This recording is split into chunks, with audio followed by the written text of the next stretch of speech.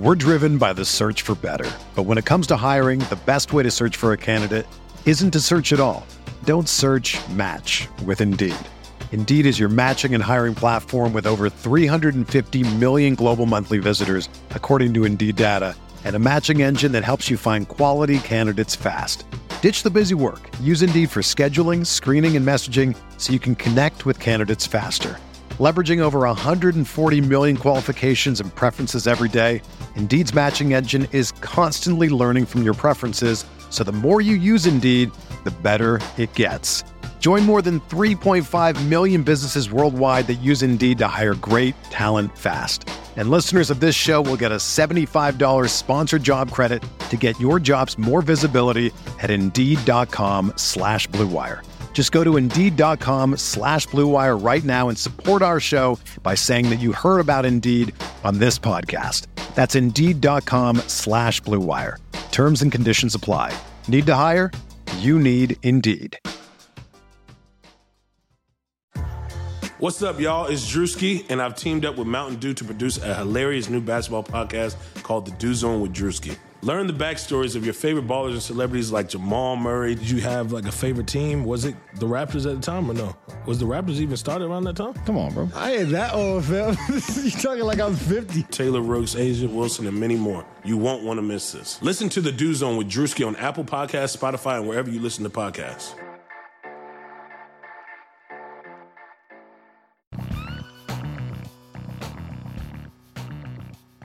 Hello and welcome to the RotoViz College Football Fantasy Podcast. I'm your host, Stefan Leco, joined by my co-host, as always, Matt Wispe. It's good to have you here, buddy. This podcast is being brought to you by Blue Wire and our good friends, our colleagues, the one, the only RotoViz. I'm excited you're here, Matt. I know it's not under the circumstances we were hoping for. We just got done watching, last night got done watching the national championship game where Alabama beat your Ohio State Buckeyes, the Ohio State Buckeyes. It looked like a really fun game to start. It was really exciting, and then things just kind of got out of hand. But how are you doing? How are you holding up, buddy? I mean, I'd be lying if I said I was good. I'm tired and I'm grumpy, mostly because I think I've mentioned it on this program a few times. I don't stay up very late most of the time.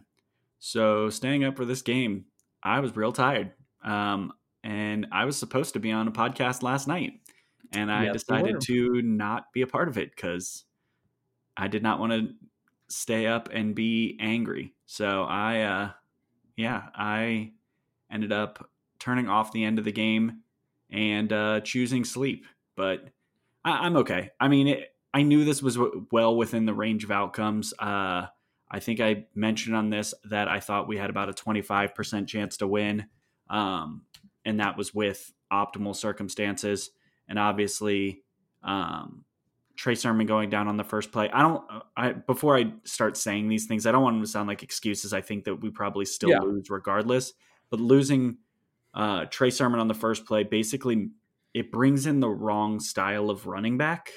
Because you can't run the same plays with Master Teague that you wanted to run. Like, I know everyone's going to look and say, well, Master Teague did fine, but he's a very different runner. And the moment that you're starting to do that like zone run to the outside, he's pretty useless. And that seemed to be a thing that they really wanted to use a lot. But yeah, so he went down, Wyatt Davis went down, and then obviously we were missing Tyreek Smith and Tommy Togiai, which, I mean, I think we probably would have gotten a little more pressure in the interior with Togiai. He's a pretty freak athlete. He's considered the strongest player on the Ohio State team. But even with all that being said, I still think Alabama just proved last night how good they really were. And right. I mean, the Ohio State secondary, which has been a problem all year, was a problem. Devonta Smith, that's one of the, I mean, say what you want. Like it's probably one of the best individual performances we have seen out of a wide receiver in a game ever. And he only played one half. Yeah. But before we break down the game kind of more in depth, like we're definitely going to start the show off with that. Just want to give you a quick overview of what we got going on. We're going to do that. We're going to sit here and talk about last night's national championship game. Just why it fell the way it did, what we liked, what we didn't like. I'd like to talk then about some of the players from the game that really stood out and what we think of them moving forward. Some of them coming back maybe for another year. Others of them will be going to the NFL, what we think of their careers there. We'll break down a little bit about what the offseason is going to look like. And then we'll finish off the show with a quick playoff prediction for next year. And I know you've got some thoughts around the Heisman that I'd like to hear for next year. I think one of the things, too, just starting off, Devonta Smith winning the Heisman. You heard it here first, people. I told you that 2 months ago. Hopefully you joined me in some. Actually, I couldn't bet it because the two sports books that I use didn't have the Heisman on their thing, which was really annoying. Just like they didn't have player props on their thing, which is why I like to use Bet Online, but I can't always do Bet Online. So all that to say, yeah, it was a good game to start. I was really excited. Got a great start from both teams, really. I mean, Ohio State's very first drive, of course, was a 3-and-out. Failed to get things moving. As you mentioned, though, Trey Sermon takes that first play of the game, gets hit pretty hard. He stayed in for 2 more plays, I think. One more play, yeah, that incomplete pass. He could no longer go, and we unfortunately didn't see him again. They said he's fine for what it's worth. There's a lot of reports that he's home, and now he's like, it seems like it probably wasn't the worst case scenario of injuries, but it was bad enough that he should not have been playing. So yeah, bummer. Yeah. Particularly sure. He was probably one of the most popular player prop bets out there, all of his usage.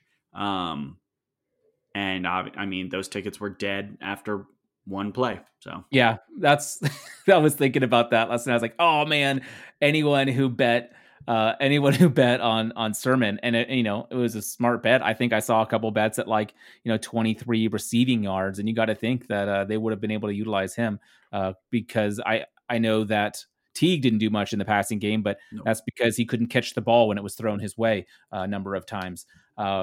Dude just can't jump, man. There was one throw that Justin Fields kind of sailed it over his head a little bit, but a more agile running back, I think, comes down with that ball. But yeah, let's go through the game. And I don't know how you want to break this down. If you want to give me your you kind of gave me your overview.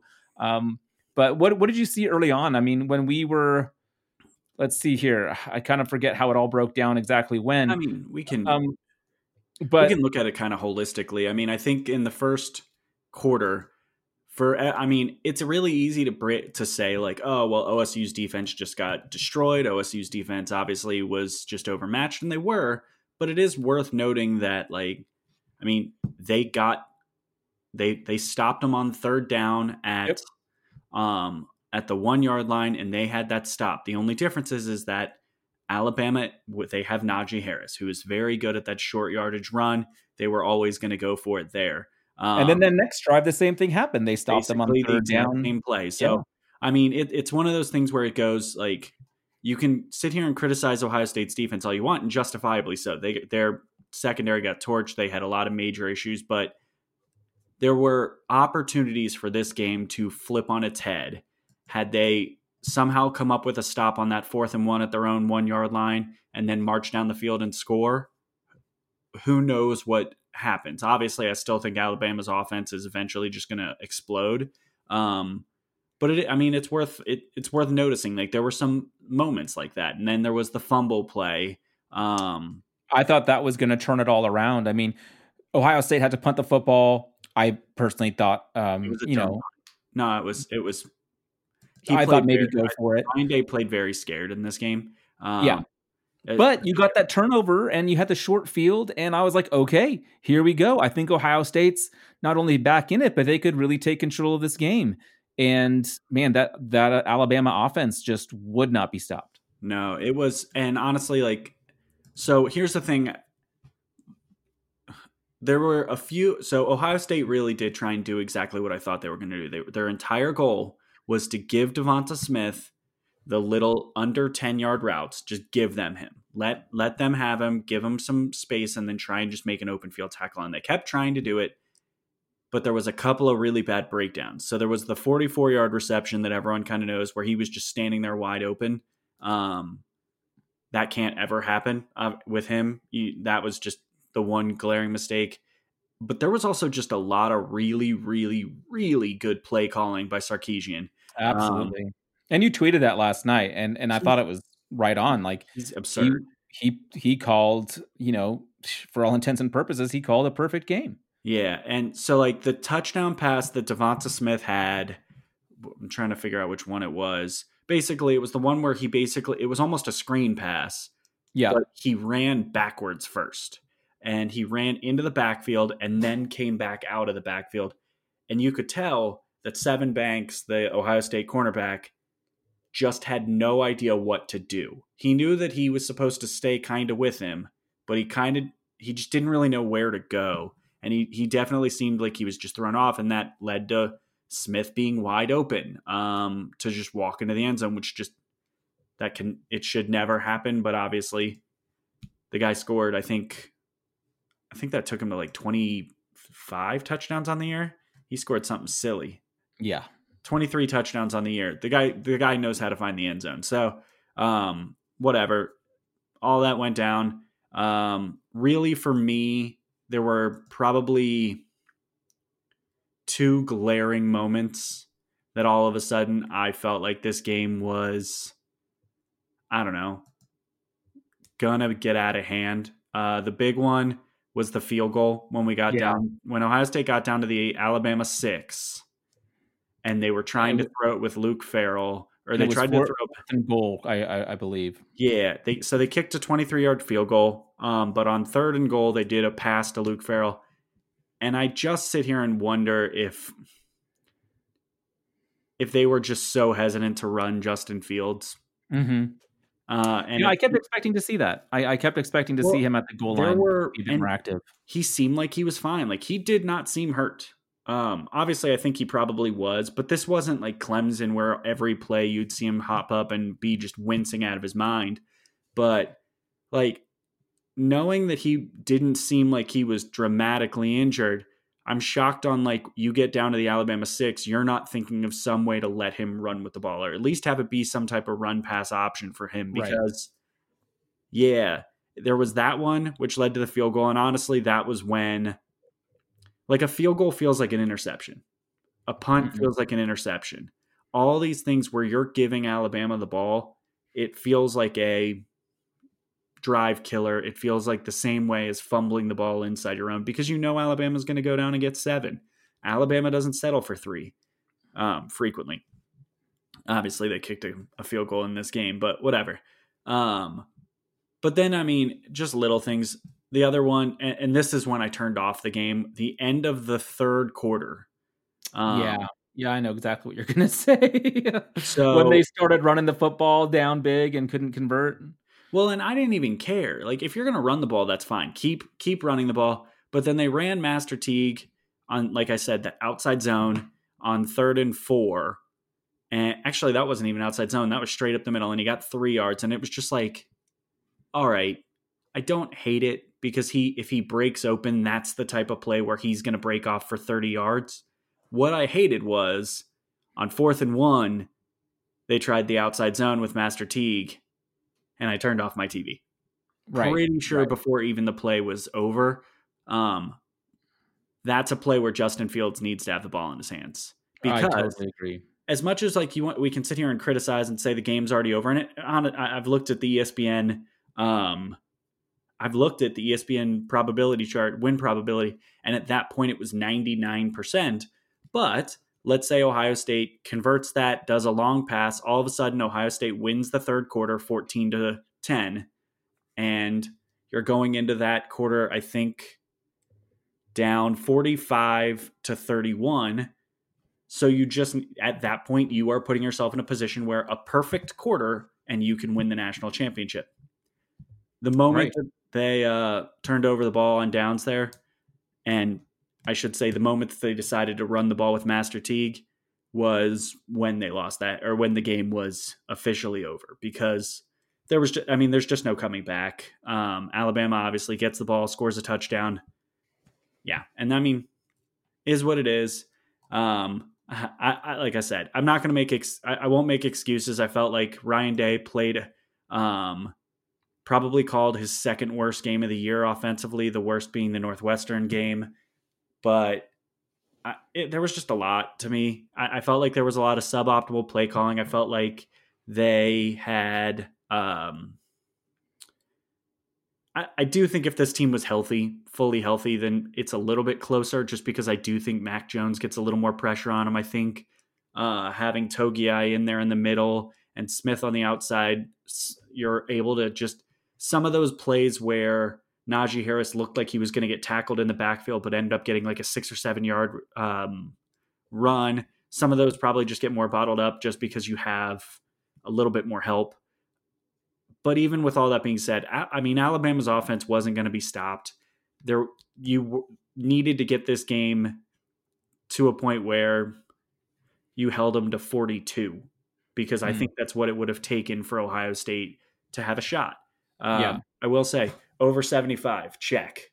Yep. The one thing I feel good about, I called over 75 in this game. 76, deal with it. A win is a win.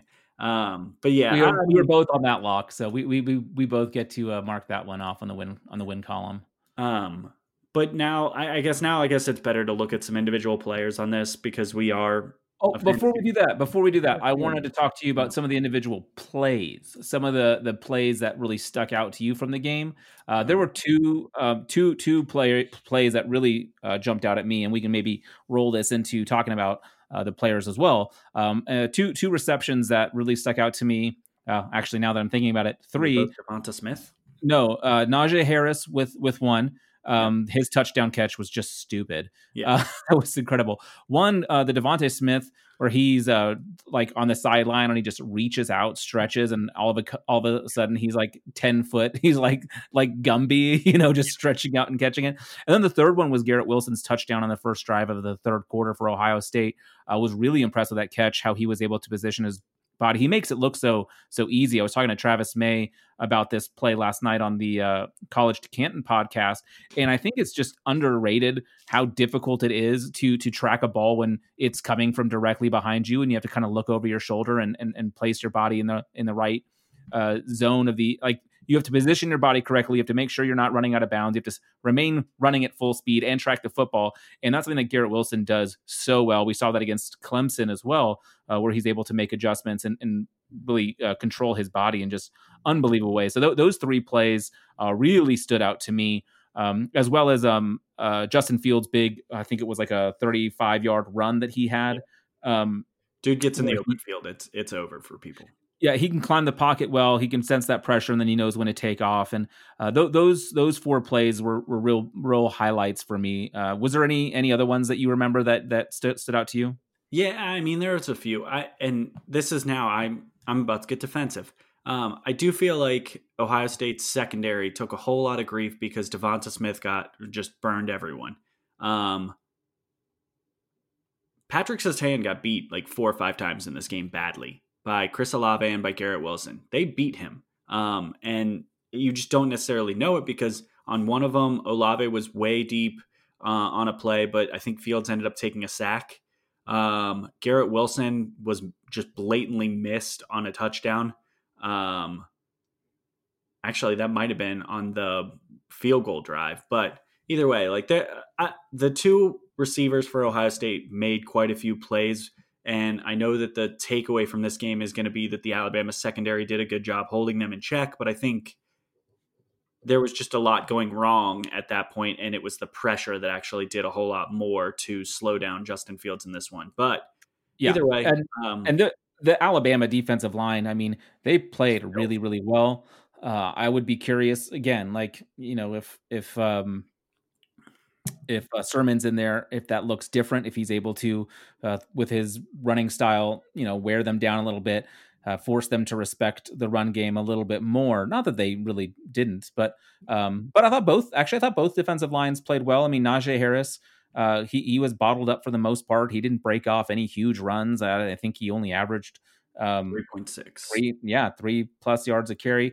He looked good. I don't think he had a bad game by any means, but I thought that Ohio State's D-line played well, especially considering they were out some depth. Yeah. All right, now do you want to jump into players because Sure. I have Yeah. some takes. Let's hear 'em. All right, so if you're on Twitter last night, you probably saw the great BMI debate going Oh, on. my. I'm just going to put this out there. Anyone who is arguing against Team BMI, just stop. You know why? Because you're arguing with like 7 people total. Devonta Smith is a consensus top 5 wide receiver. If you're looking, it's film people are trying to make this case, but the analytical argument against him is, hey, of course he's getting a ton of looks. He's the oldest guy on the field. I would be shocked if he wasn't, but as we've talked about, he was playing with a ton of talent in previous years. He actually was one of the better performers last year on the team. I think his production profile is fine, and he's going to get draft capital. That's why Devonta Smith is my wide receiver 2. The only reason I have Chase above him, Chase is younger. Chase had just as good a season maybe not just as good a season, but on a team that had a ton of talent, he had an absurd season. So Chase is my 1, Devonta Smith is my 2. I just don't want to hear the BMI conversation because people are using it as a, look, everyone is knocking him because of this. Well, the truth is there is some truth to the fact that BMI correlates somewhat to wide receiver success. It's also not an end of argument because I don't think a lot of our readers sometimes realize, but athleticism and size doesn't matter at all. Production is really the only thing that analysts really care about, because what really matters when it comes to wide receivers is draft capital and production. Devonta Smith is we'll say an A to A, ranging like a high A in production, and is going to have high draft capital. I don't care what he runs. I don't care what he weighs. All I care is that an NFL team is going to take him as a top 10 pick, and he's going to get opportunities. So that is should be what people take away from his size, because anything else is just noise. Yeah, I totally agree. And I actually have him as I was talking with Travis last night about how at the start of the year I had Jamar Chase, was like number 1, and like wide receiver 1, and my running back 1 was Etienne. And now I've put both Alabama players at number 1 at their position. And that's the other one is, so Najee Harris, I'm sub podcasting at one person because he was arguing with himself a lot last night. He doesn't listen. He didn't respond to any of my tweets. He doesn't know who I am. So whatever. But so he was making the. Let's go get it. Who is it? It's Ray QG or whatever his name is. Okay, I don't know. He's a smart dude. He's a pretty good film analyst, but he has this nasty habit of arguing with himself. He picks an argument that no one is having and then starts using that. So he is currently, he went in on, everyone is saying Devonta Smith is too small. Devonta Smith is too small. Look at how dominant he is, though. Blah, blah, blah, blah. I'm like, no one is saying he's too small to be good.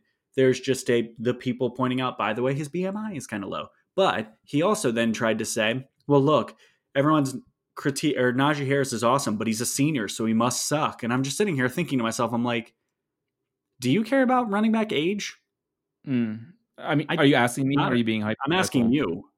I mean, to me, it's irrelevant because they're all done after their first contract anyway nowadays. And that is my thought. I give zero shits about running back age on the simple logic that I just want him for 3 to 4 years anyway. I want it. What I care about for a running back is athletic profile and a little bit of production, just a proof of concept to them. Najee Harris is going to prove to be incredibly athletic. He's also going to have a production profile that makes him among the best in this class. For those 2 reasons, I am putting him as my running back 1. I have moved him above Etienne on the simple fact that he's not as explosive as Etienne when it comes to like the breakaway super duper long runs, but he's a better receiver. I think he's a better pass blocker just because he's bigger. And as a running back, I think he is more likely to get you 4 to 6 yards per carry without the giant boom run, whereas ETN is very likely going to be a guy that gets you a 2-yard run, a 2-yard run, a 60-yard run. Sure. And yes, I love that 60-yard run. I'm not knocking ETN for it, but I think a coach is less likely to pull Harris off the field if he hasn't had a boom play, whereas they might pull off ETN if he looks like he's quote unquote struggling. Yeah. And I think too, like having this extra year in college, like sure, he got more wear and tear in college before he got to the NFL, but like we said, we don't really care about that because it's all about the first contract for a running back anyway. But also he has developed his skill set in such a dynamic way that now when he goes to the NFL, people know, oh, he can do this, he can do that. He, like all the things you just said. Whereas if he would have gone in last year, they would have only used him as a running back. He would have never been able to show that he was an asset in the pass game, and he may have been pigeonholed into a Derrick Henry type role. I know he's a different running back, but you know what I mean, where he's that first and second down guy and they don't want to trust him on third down. Now he at least has the opportunity to go into a running back room and become the number one guy from day one. And I think, oh yeah, please. He had 27 receptions, 304 yards, and 7 receiving touchdowns in 2019.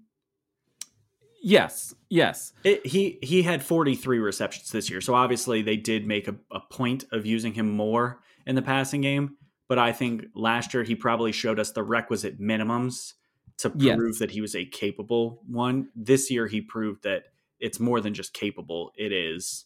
And maybe that was my bias going into it. Maybe I'm just thinking Alabama running back, not part of the pass. Like maybe that was a me thing. Maybe that's not what smarter analysts and fantasy football guys and Debbie guys are looking at. Maybe I was on the outside, but to me, he was my number 3 running back and hesitantly because I wanted Chuba and Etienne ahead of him. And now he's really surpassed them pretty significantly. I was joking yesterday, what if he decides to come back for another year just to be like, I really enjoy college. This is fun. Let's keep rolling. Well, I'll be interested to see because there are actually quite a few names that are kind of interesting to see if they do decide to use that extra year. So one of the names that,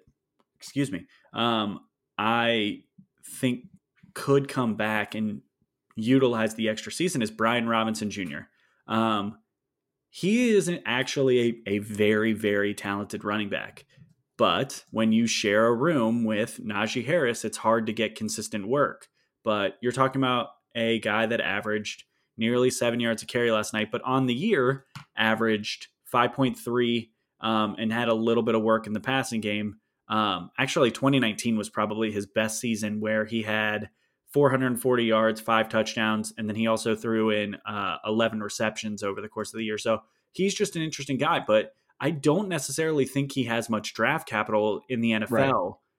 So if you're him and he'll probably be able to get to the NFL if he goes out now, but if he can come back and be the lead at Alabama, which I don't know if that's a guarantee, it seems like it's at least entertaining.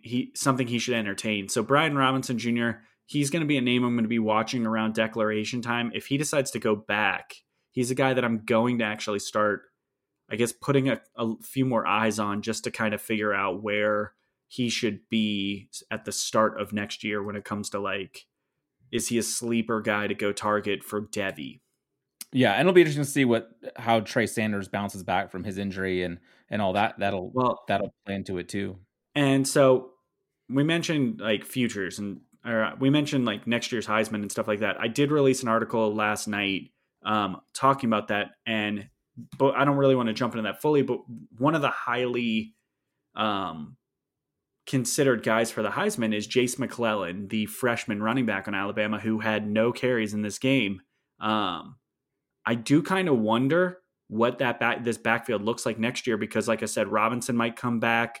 They have Trey Sanders, and I think they have another running back coming in the next year's class too. So that room might get replenished really fast, and there is quite a bit of talent. I mean, Trey Sanders hasn't done a whole lot yet, but we're talking about a guy who was like a top 6 overall player in his high school class. So, I mean, I don't like betting against that high of a prospect. Right. So that room's going to still be good. Well, one huge flaw in Trey Sanders that I see is that I have him in a couple Devy leagues, so he's you probably did it to him. Thanks. he's probably destined for nothing.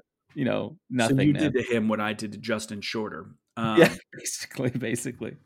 So the one last guy that let's talk about two more guys that are coming out this year from Alabama. First one, we'll just say, I did not like seeing Jalen Waddle on the field. And this wasn't like Ohio State fan didn't want to see a guy because he's scary. I was afraid for him because just him limping around so much. It was rough to watch. It wasn't that I don't think he was hurt, but I don't think he has figured out his ankle. Like I think his ankle is probably not permanently different, but it feels very different to him right now.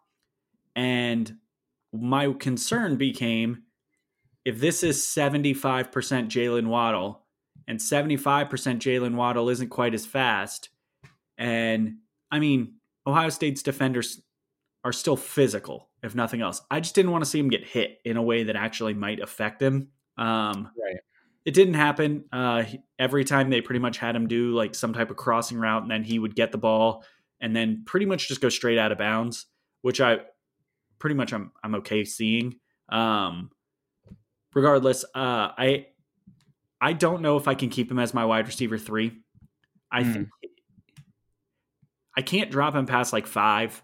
But I don't know if I can. Ceiling's just too high. Yeah. Well, it's just a matter of like, how confident are you about him versus Rashad Bateman if Jalen Waddle's ankle is a little bit screwy, and he isn't the athletic freak that he was.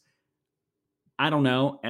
Rondale Moore, we saw quite a bit out of this year. Bateman, we saw quite a bit out of this year. I just wonder a little bit if maybe we need to just consider him. Even if I put him down to 5, I'm not saying he's bad. I'm just saying that the gap he had between Rondale Moore and Bateman is now they're more of a cluster. Yeah, I think that's a good call. And then Mac Jones needs some respect. He is my QB3. I understand. Yes. Thank you. Me and Travis we agreed for the most part, but we got into it a little bit around the Trey Lance discussion. He's boring. I get it. He's not going to run for a whole lot of yards. He's never going to be even like a Ben Roethlisberger kind of runner. You're probably talking about a guy that has a very Phillip Rivers type career. But I think there's a decent chance that Zach Wilson, Kyle Trask, and Trey Lance all are complete busts.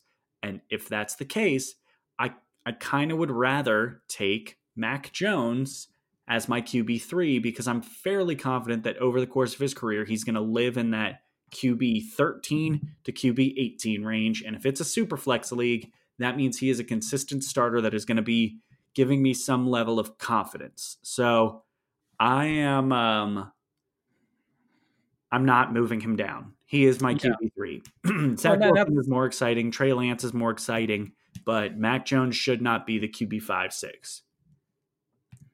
Yeah, I agree. I agree completely. We were talking about just how prolific he has been. He's only lost like one game. He's got, like 5 400-yard passing yard games on the season, one of them being against a really good Georgia defense. I mean, I think if he had a name like Speedy Jetterson or something like that, we might all like him more. But Mac Jones is just so boring. And, he's just this kind of average dude. Yeah. And it's not fun. But he has been balling out. He's been winning. He's been producing. And like the biggest knock that people have against him is that he has a Heisman wide receiver. It's like, it's not his fault that he's playing with great players. Like he's getting them the football in positions to excel. That's something that you're going to want from a quarterback at the next level. Like if you pair him with a DJ Moore type and a Curtis Samuel and a Robbie Anderson, imagine what he could do in that offense with McCaffrey there. Like he could really utilize those weapons, get them the ball in space and let them do the work without screwing up. And I hate the term, I hate that the term game manager is used as a negative, because to me, it really shows a level of maturity and a level of willingness to do what is needed to win, and it can be super efficient, and you can still be a game manager and produce good numbers in the NFL. So even if that's all he is, I totally agree with you. Give me Mac Jones over Trey Lance, a guy who we've never really seen do it at any level. I'm with you. I think Lance probably has a higher upside, but give me the more sure thing every time. Agreed. And I think he's the guy that I would feel the most confident drafting from that second tier of guys. So, all right, I guess we should talk about the Ohio State guys because, well, this is an Ohio State Homer podcast. That's right. Let's start with the man who missed the game or missed most of the game, Trey Sermon. Obviously didn't do anything in this game, but he had 2 straight games that all of a sudden made him relevant. I saw, I think it was the Draft Network had pushed him up to their running back 5 in this class. If he gets day 2 capital, we're talking about a guy that is legitimately like fringe round 1 discussion in rookie drafts, non-super flex leagues, obviously, but yeah, he'll be a little bit landing spot dependent. Hopefully the depth chart he gets on isn't terrible, but the 5th running back in a class typically has some value. And I would say a guy that was probably a 4th round pick a month and a half ago is now probably a early to mid 2nd round pick. So I think he's really interesting. Jeremy Ruckert, I don't think Dude, that catch he made last night, I should have mentioned that on the plays that he breasted it. I texted you guys. I meant to write he beasted, but I wrote he breasted, which, you know. He did. Now, Jeremy Ruckert is an interesting player because he came to Ohio State as he was really considered basically like a wide receiver that plays tight end. And he was considered to be like the next great receiving tight end guy. Actually, I don't know if we call him friend of the pod, but other RotoViz podcaster, Sal Lito, is good friends with Ruckert's family. He was super excited to come play for Urban Meyer. Obviously, then he got here, everything changed. It was no longer Urban Meyer. But he has really stepped up. He has turned into a pretty proficient blocker. His utilization, if you actually look at his stats, is terrible. But if you look at when they use him, it's really astounding because they love to go to him in these big games. Still, the one-handed catch against Wisconsin, the 2 touchdown passes or the 2 touchdown receptions against Clemson. They utilized him in the red zone in this game. He is a really, really talented guy. His production is going to make him hard to draft for NFL teams, particularly if the combine does get canceled. But he's an interesting player. I think on his tape, he has shown enough growth as a player that you will see a team look at him as a I'm trying to think of a good example. I think Dallas Goedert / Zach Ertz kind of guy. Like, I don't think he's not going to blow up your numbers the same way like Kyle Pitts will, or even Brevin Jordan. But I think he's kind of one of those, I think he'll become an unsung producing guys that is really fun. Maybe Jack Doyle-ish, but I think he's probably more talented than Jack Doyle. But I think that's probably where we're going to see him end up, in that type of range. Yeah. I'm trying to go from players that I like the least to players I want to talk about. Justin Fields. I love Justin Fields. He's the best. He's the most talented quarterback in Ohio State's history. He beat Clemson basically on his own, despite the fact that you could tell his hip was really bothering him. I don't think that anyone who tells you that Zach Wilson is better than him is lying to you. If you listen to the Campus to Canton podcast, there are plenty of analytics-based crews that actually have him above Lawrence. Fields is really good, and he still has a lot of growth that he can do. Hopefully the only worry I have with him, and this is the only reason I have Lawrence above him, is the holding onto the ball a little bit too long in the NFL. Yeah, that can be a problem. Taking those hits in the NFL is a little more concerning than it is against Indiana. And that's the only concern I have. But even with that being said, I think even in a game here where he is less than superstar level, you got 3 or 4 wow plays from him that are just what you're looking for. So I have him as my QB2, comfortably as my QB2. I don't think you can go wrong with either of Fields or Lawrence, but I have a quick question for you. If Fields would have come out and had an encore performance similar to what he did at Clemson, you still think yes. Lawrence goes number 1? Yes. I've been saying, I will say this to every single person. The NFL loves Trevor Lawrence. It is his pick. That is the pick. The only way he does not go number 1 is if a team decides to go crazy and I don't know, piss off their fan base.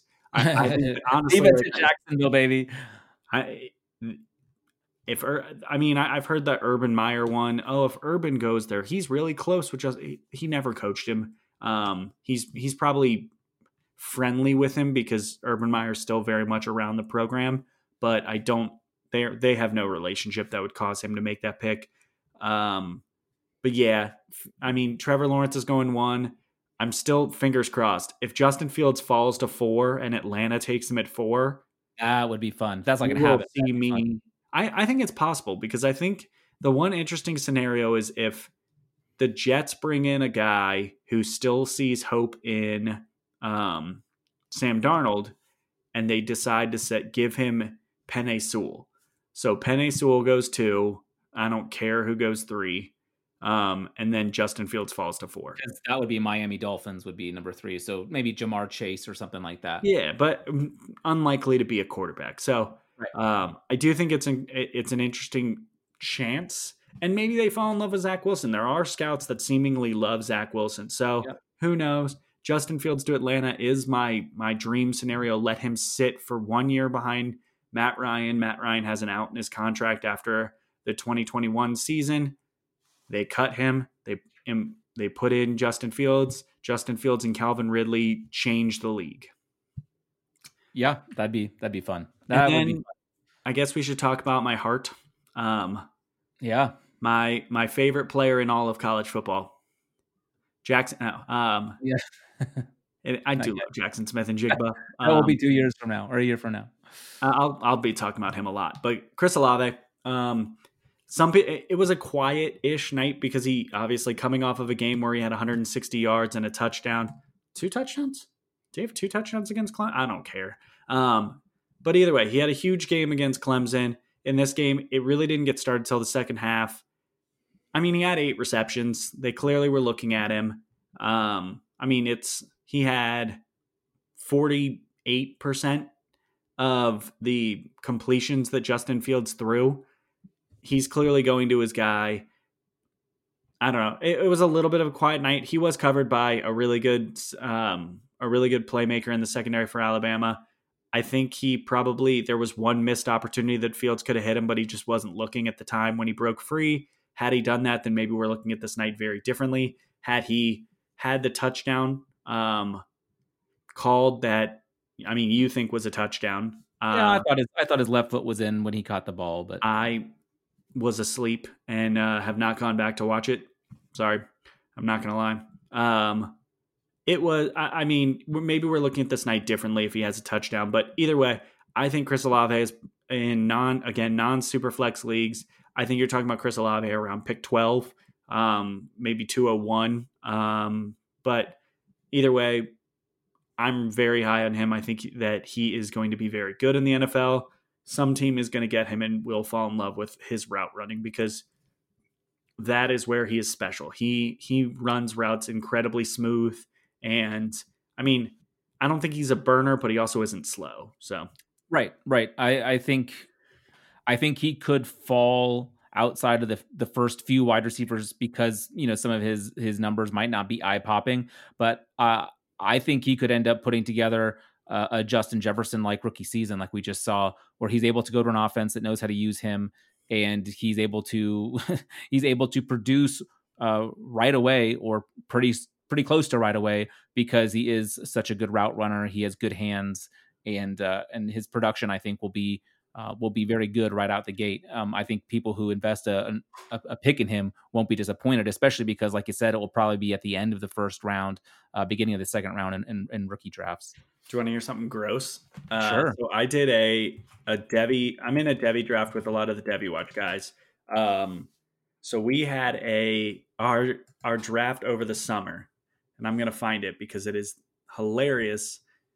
So in this draft, I'll read off the players I took, and then I'll read off where I took them because it's funny to me. So what is my team name? There it is. So I took DeMarcus Bowman, I took DJ Olongolele, I took Jaden Daniels, I took Devonta Smith, I took Julian Fleming, and I took Chris Olave. I had picked 3. I took Chris Olave at 3. I took Julian Fleming at 7. I got Devonta Smith, who now is most people's top 3 wide receiver. Easy. I got him in the third round, or in the third pick of the second round. Wow. He was like the 6th wide receiver off the board. So, and then I got Daniels, DJ Olongolele in like the turn range for the second and third, and then Bowman, who people may not know, he was a Clemson running back who transferred to Florida, and he was one of the top. I think he was a 5-star in the class of 2020. He didn't really like Clemson, so I think he was homesick. Went back to Florida. I think he's a guy that we'll probably know at Florida next year. So I just want to bring that up because sharps, there are crazy amounts of sharps out there. And I mean, Chris Olave, George Pickens, Justin Jefferson, because there were rookies still in, David Bell, Julian Fleming, Brandon Ayuk, Chase Claypool, Lynn Bowden, Jamie Newman. These are, and I mean, Jahmyr Gibbs, who I like, Keyshawn Vaughn, all these guys went ahead of Devonta Smith, who is now obviously, if we did this again, he probably would have been the second pick. So it's funny to think about because I do think that one of the most difficult things. We're driven by the search for better. But when it comes to hiring, the best way to search for a candidate isn't to search at all. Don't search, match with Indeed. Indeed is your matching and hiring platform with over 350 million global monthly visitors, according to Indeed data, and a matching engine that helps you find quality candidates fast. Ditch the busy work. Use Indeed for scheduling, screening, and messaging so you can connect with candidates faster. Leveraging over 140 million qualifications and preferences every day, Indeed's matching engine is constantly learning from your preferences, so the more you use Indeed, the better it gets. Join more than 3.5 million businesses worldwide that use Indeed to hire great talent fast. And listeners of this show will get a $75 sponsored job credit to get your jobs more visibility at Indeed.com/Blue Wire. Just go to Indeed.com/Blue Wire right now and support our show by saying that you heard about Indeed on this podcast. That's Indeed.com/Blue Wire. Terms and conditions apply. Need to hire? You need Indeed. Is to find the guy that was a little bit boring and is the guy that you know is good, but you just don't know, like he's the guy that's the 12th pick in the first round and you're just like, well, he's there. Sure. I think that we need to start thinking about that guy and not trying to push him down our board. But maybe that's just me. I know I wasn't super high on him, but I just saw him and was like, why wasn't this guy taken in the top 6 picks? So yeah, I just felt like. Look, no one's perfect. Even the best baseball players strike out with the bases loaded. The best golfers sometimes 3-putt with the tournament on the line. So if you feel like you come up short in the bedroom sometimes, it's perfectly okay. But if it's bothering you, there are options. Go to GetRoman.com/RotoViz now. With Roman, you get a free online evaluation and ongoing care for ED, all from the comfort and privacy of your home. A U.S. licensed healthcare professional will work with you to find the best treatment plan. If medication's appropriate, it ships to you free with 2-day shipping. The whole process is straightforward and discreet. Getting started is simple. Just go to GetRoman.com/RotoViz and complete an online visit. Take care of your ED without leaving home. Complete an online visit today to connect with a doctor and take care of it. Go to GetRoman.com/RotoViz now to get $15 off your first month. Look, there's a straightforward way to take care of your ED. GetRoman.com/RotoViz. Get started now to save $15 on your first month of treatment.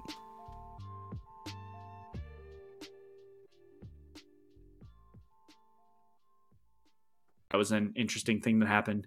But yeah. All right. So now I do. Well, do we want to? We want to hear. Let's take a quick break. I want to tell you guys a little bit about an awesome opportunity for you to start your own podcast here at Blue Wire, and it's a brand new program called Blue Wire Hustle. Hustle was created to give everyone the opportunity to take your podcast to the next level, or to just start it off.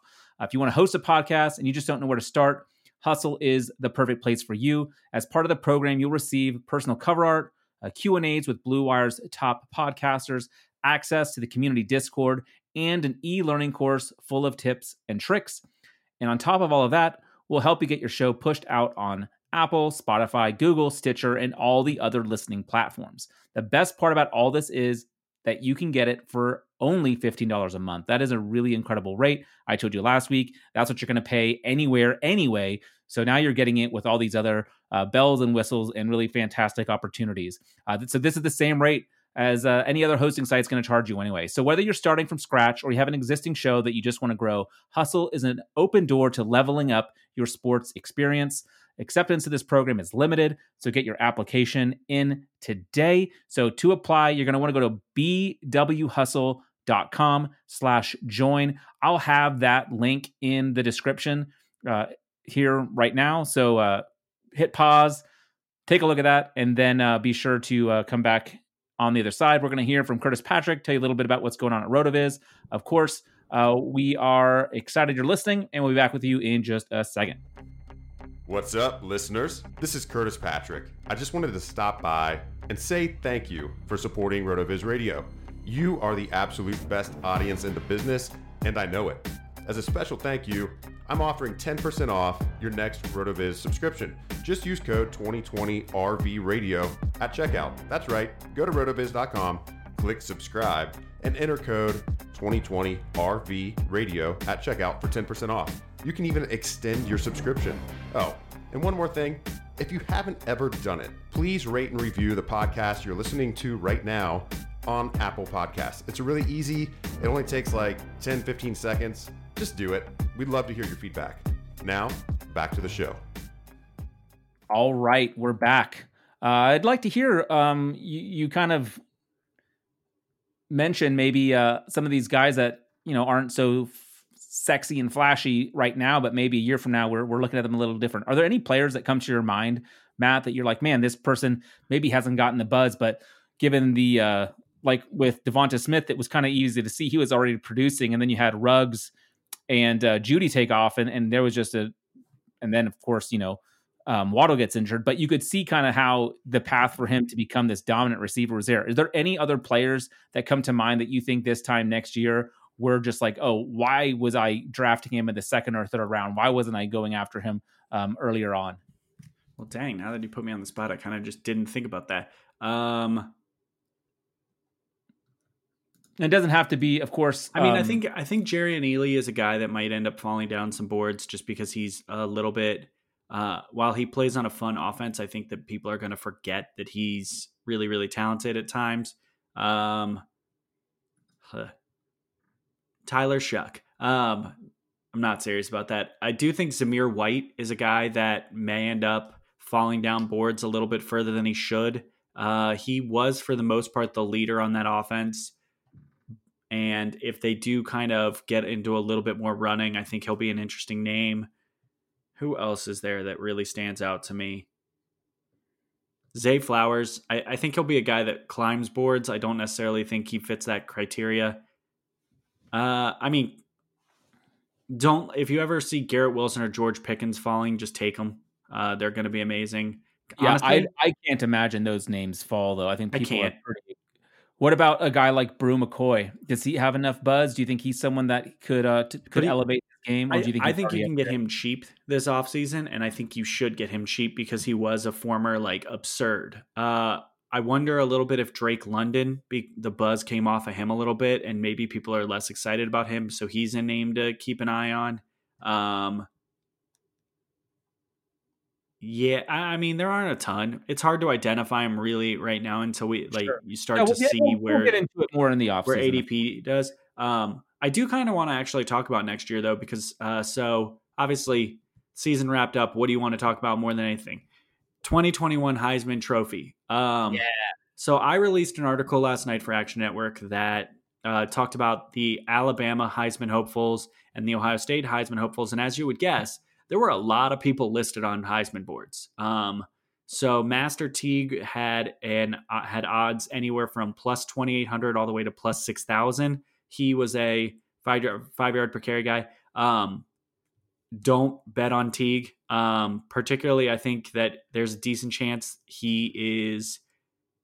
I think he's splitting work next year. Ohio State has 2 top 5 running backs in next year's class, and I think that they will likely have an impact. And also, I think we saw a little bit out of Mayan Williams that makes me think he's not going to go away. And then one name that came in last night, who has mostly been injured at his time at Ohio State, is Marcus Crowley. He's really intriguing.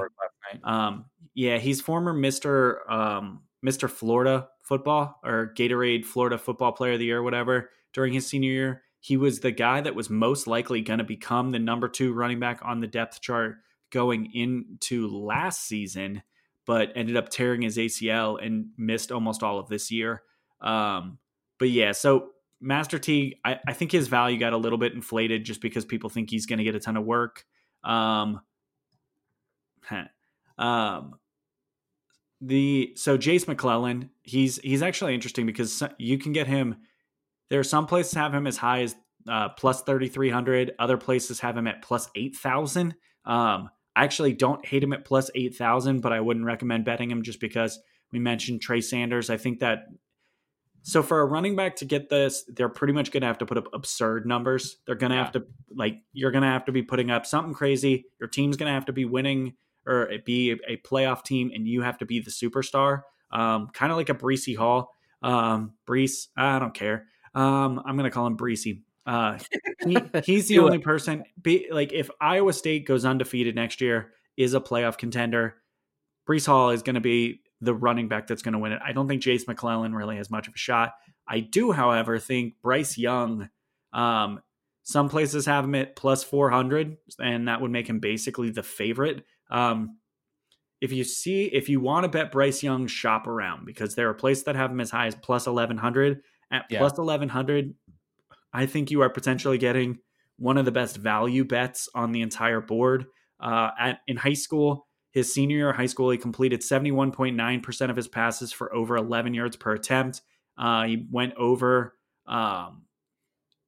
his senior year was very easily his best. I think he had like 4,000 total yards. He had 2 seasons where he passed over 3,000 yards.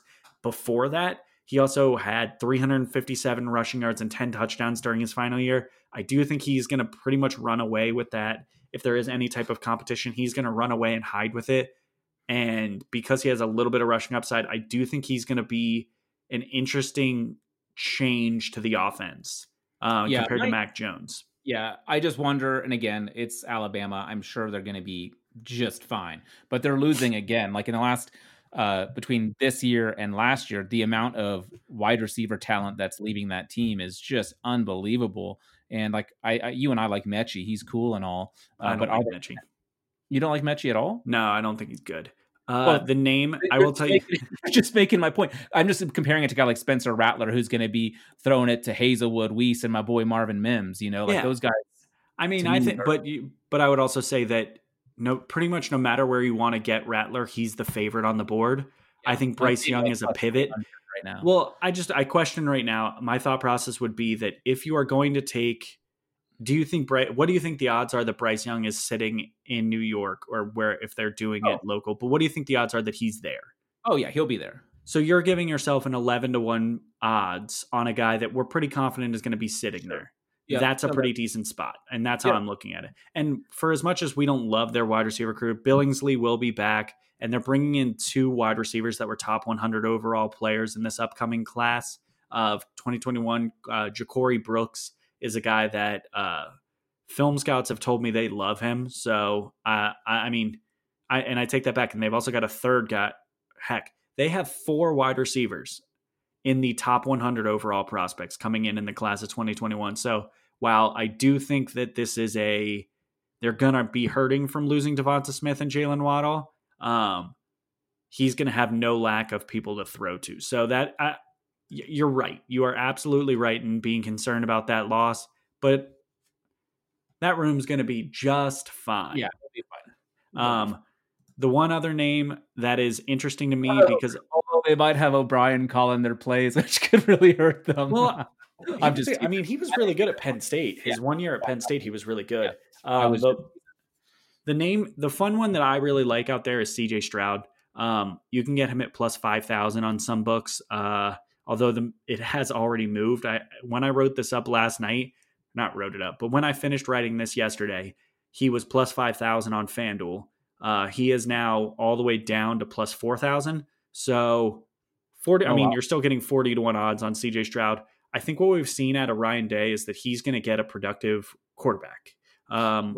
And Ohio State has wide receiver weapons like Garrett Wilson, Jackson, like you said, Jackson Smith-Njigba, Julian Fleming, Jamison Williams. Yep. They've got guys.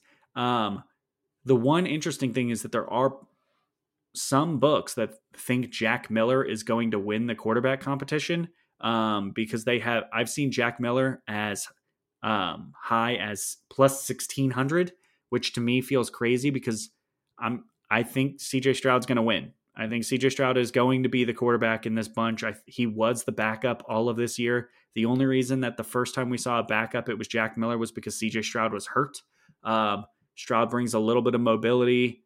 He's going to be an easier guy to jump in and replace Fields than Miller, who Miller is plenty mobile. He's kind of I would compare him to a young Ben Roethlisberger. He is a big, thick kid. He has an arm that's really good. He's a talented passer, but his running is more of a extend the play, not a make defenses fear for his running, if that makes sense. Yeah. I do think that's an interesting competition. So in this article, the 2 bets that I put out there is like value bets that I will probably go find and place a wager on is Bryce Young at plus 1,100 and CJ Stroud at plus 5,000. I just think there's a decent chance you get both of those guys in New York for the Heisman ceremony. And if that's the case, 50-1 is a pretty nice payout on a dude who I don't think it's insane to think that he's sitting there. But and a couple of the other numbers, just to throw them out there, like you mentioned, Rattler at about 300, DJU at plus 400, Sam Howell plus 600. Surprisingly, Derek King, after his torn ACL, is still up there at plus 750. And then Keaton Slovis is right there around that Bryce Young range. Are you pulling off Bet Online? Where are you pulling these from? Just out of curiosity. I'm looking at Sportsline. Okay. I was on FanDuel, but let me see if I can actually pull up Bet Online right now and see, because this is the other thing, is that when you're looking at futures, shop as much as possible, because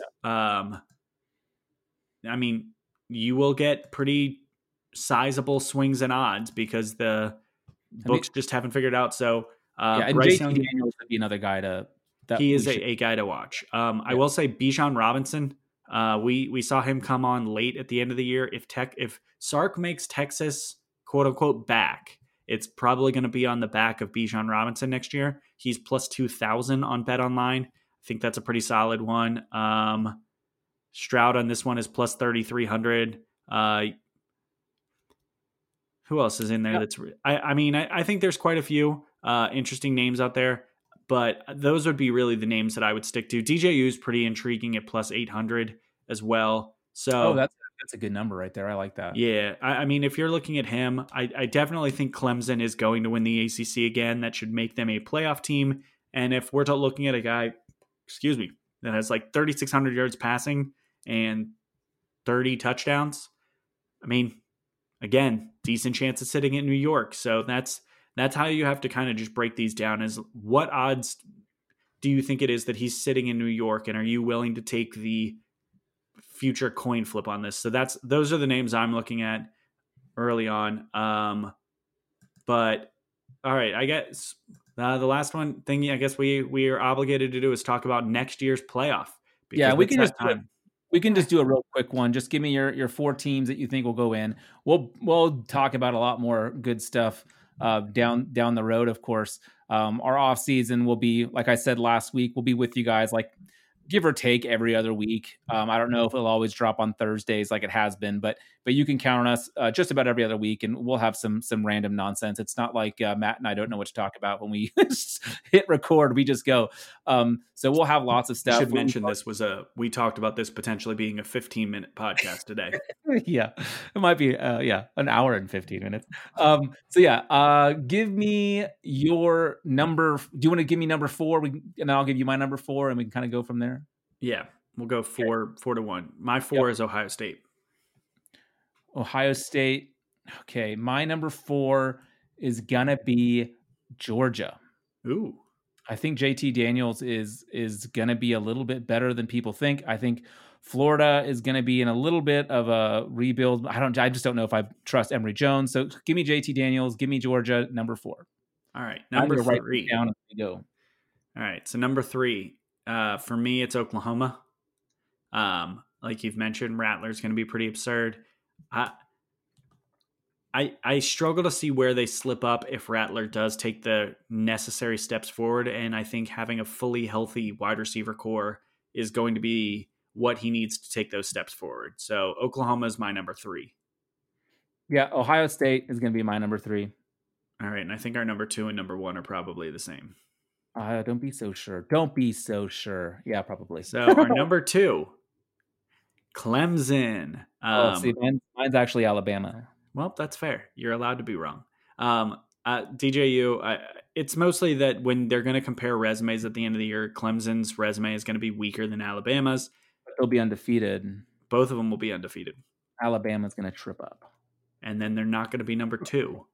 I'll take Clemson at number 2. You're taking Alabama?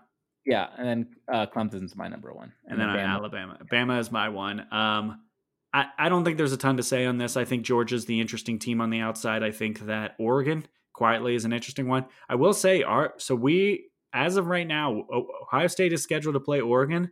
Yeah, that's going to go badly for Oregon. I don't know. We say that, but Ohio State's turning over multiple offensive linemen.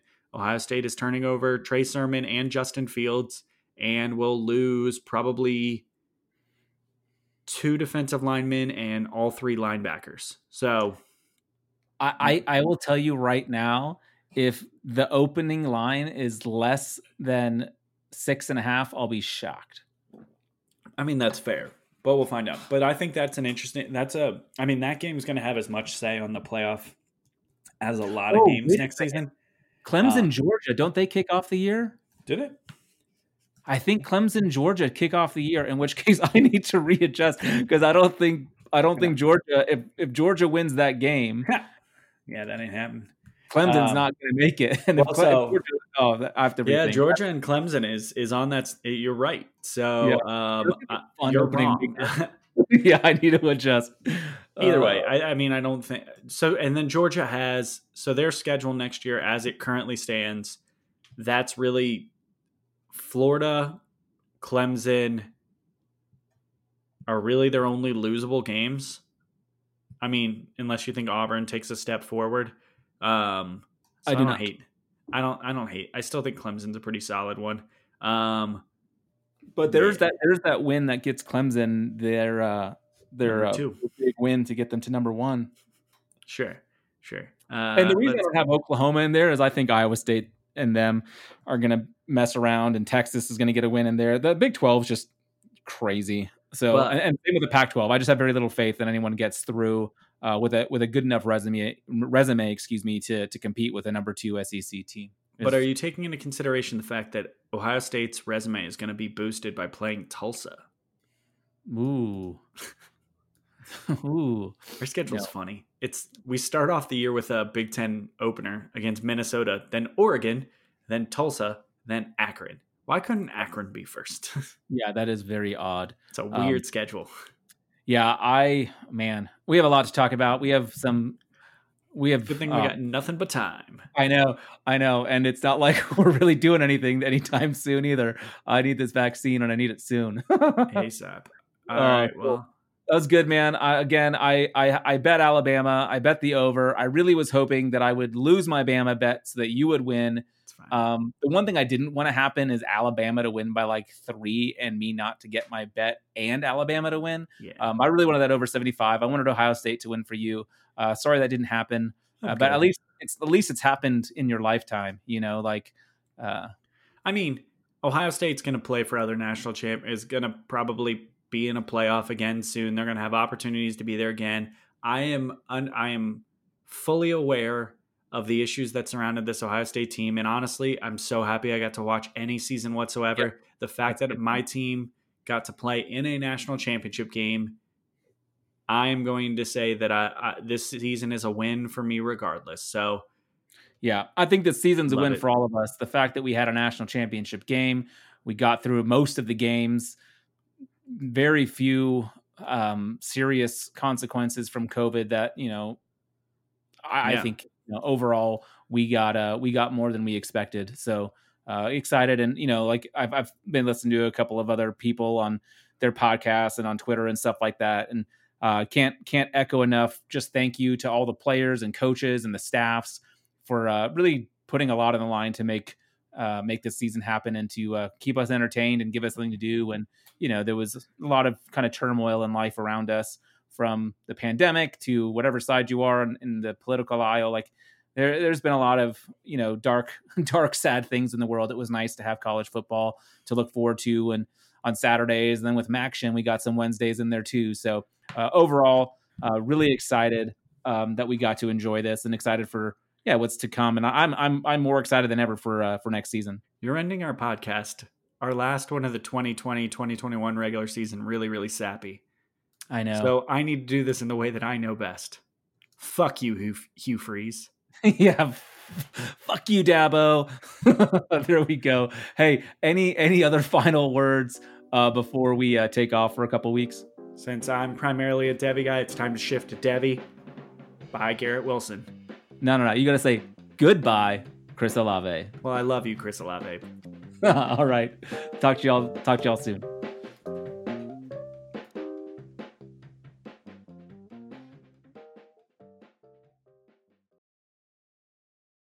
Whether you're a world-class athlete or a podcaster like me, we all understand the importance of mental and physical well-being and proper recovery for top-notch performance. That's why I'm excited that Unified Healing is sponsoring podcasts on the Blue Wire Network. Unified Healing is a new and super innovative global network of wellness centers powered by Energy Enhancement System, or EE System. If you haven't heard of the EE System yet, then you'll want to listen up. This technology promotes wellness, deep relaxation, purification, and rejuvenation. Wherever you are across the globe, access to a center is easy and affordable. Interested in experiencing the EE System technology for yourself? Go to unifiedhealing.com/bluewire to learn more and find a center near you. That's unified, UNIFYD, healing.com/bluewire. No material or testimonials on the Unified Healing website are intended to be viewed as medical advice or a substitute for professional medical advice, diagnosis, or treatment. Always seek the advice of your physician or other qualified healthcare provider with any questions you may have regarding a medical condition or treatment and before undertaking a new healthcare regimen, including EE System.